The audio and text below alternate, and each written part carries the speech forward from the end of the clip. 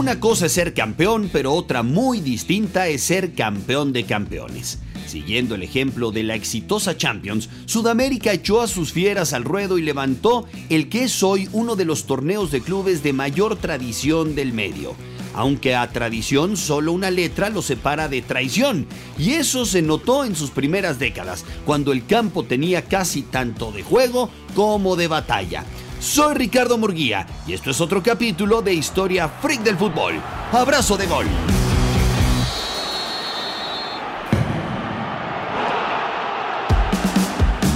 Tal como en Europa, en la Conmebol la idea de lanzar al mismo ring a los campeones circuló durante décadas. Desde los 30, que argentinos y uruguayos se sacaban los ojos en la Copa Río de la Plata. Y en el episodio anterior mencionamos cómo el torneo organizado por Colo-Colo en 1948 inspiró el certamen europeo.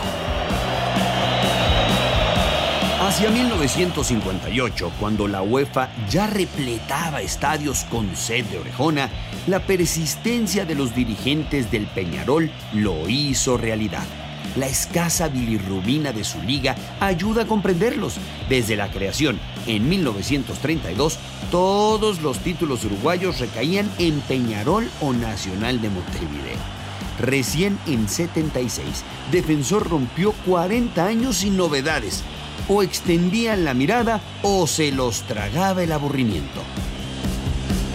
La luz verde se cursó en el 24º Congreso de la Conmebol del 59, aunque fue nombrada como Copa Libertadores de América solo 6 años más tarde, en homenaje a los próceres que barrieron con españoles y portugueses en el siglo XIX. En el debut, Peñarol honró la tenacidad de sus dirigentes y se calzó la corona. De modo que al campeón europeo se sumaba uno sudamericano, la otra plaza fuerte del balompié. Las glándulas salivales se activaron a ambos lados del Atlántico. Los dirigentes sentían lo mismo que el adolescente que carga una tarántula y se cruza con un escorpión. Ready, fight. Estaba cantado. Copa Intercontinental, mi alma. En el debut, Peñarol recibió a Real Madrid en el Centenario. Ahí viajamos pues como se viajaba antes con el avión de hélices. No había redactores y entonces tardábamos en ir 36 horas a Uruguay, tardábamos en los partidos. No hubo goles. En el Bernabéu primó la magia de Di Stéfano y sus secuaces enmerengados. Y Peñarol fue linchado 5-1. La aurinegra retuvo el título continental el año siguiente y allí sí venció al Benfica de Eusebio y se trajo la Intercontinental a la América Austral.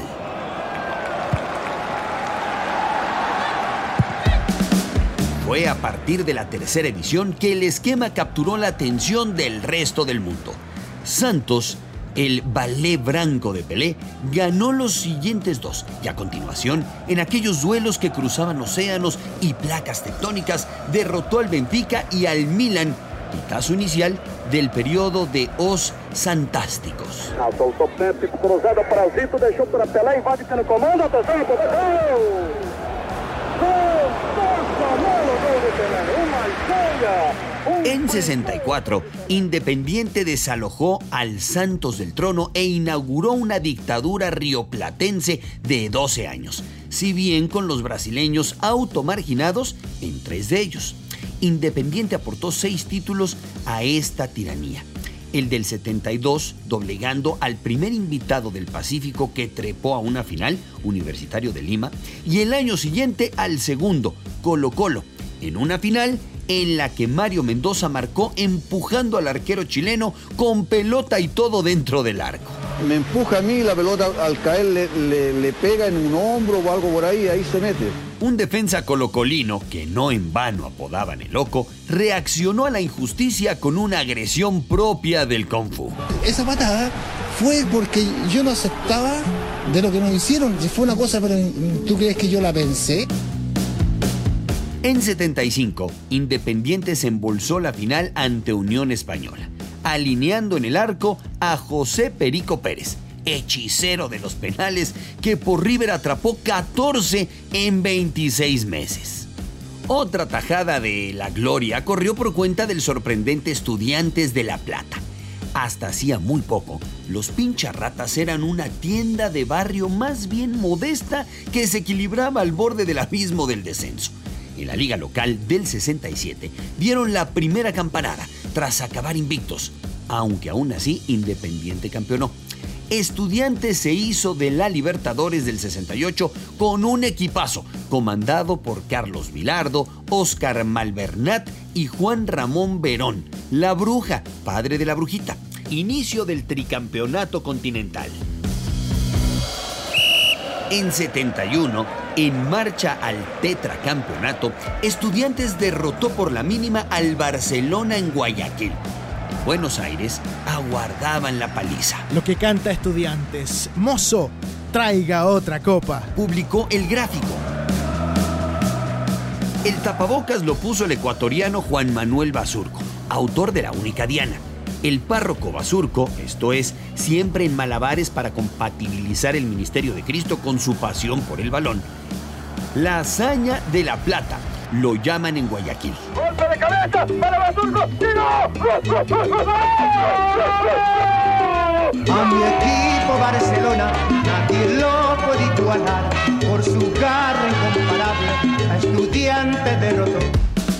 Estudiantes pasó a la final de todos modos, pero el gol del padre de los botines benditos alcanzó redención posterior, porque los Pincharratas se inclinaron ante Nacional.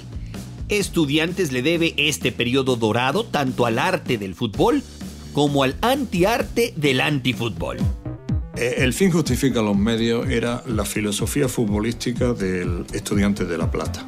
Todo valía. Clavos en las medias, pomadas urticantes en los dedos, lo que fuera. Entraba a la cancha para hacer el test de la diabetes y cuando uno se distraía, ¡pimba! Lo pinchaba, ¡pimba! Y después le decía el resultado.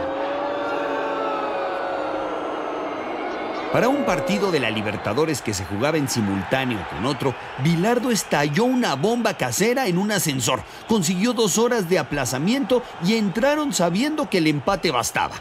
A un jugador de Independiente que mató por accidente a un amigo cazando, le gritaron ¡asesino! Durante todo el juego. Otro arquero de Racing sostenía una relación perturbadoramente cercana con su madre, quien no podía soportar que se casara y la dejara. La mujer murió a 6 meses de la boda y Vilardo lo culpabilizó en la cancha. Felicitaciones, finalmente has matado a tu madre. En casa, para la Intercontinental del 68 contra el Manchester United, a Dennis Law le jalaron el cabello. George Best absorbió un puñetazo en el estómago. Novi Styles recibió un corte en el ojo y Bobby Charlton padeció un foul de Vilardo que demandó puntos. The Guardian tituló: El camino al éxito de Estudiantes: intimidar y destruir. En Manchester hubo que aplicar 4 puntos a Law y tanto Best como José Medina fueron expulsados por trenzarse a trompadas. Estudiantes ganó la guerrilla en el agregado.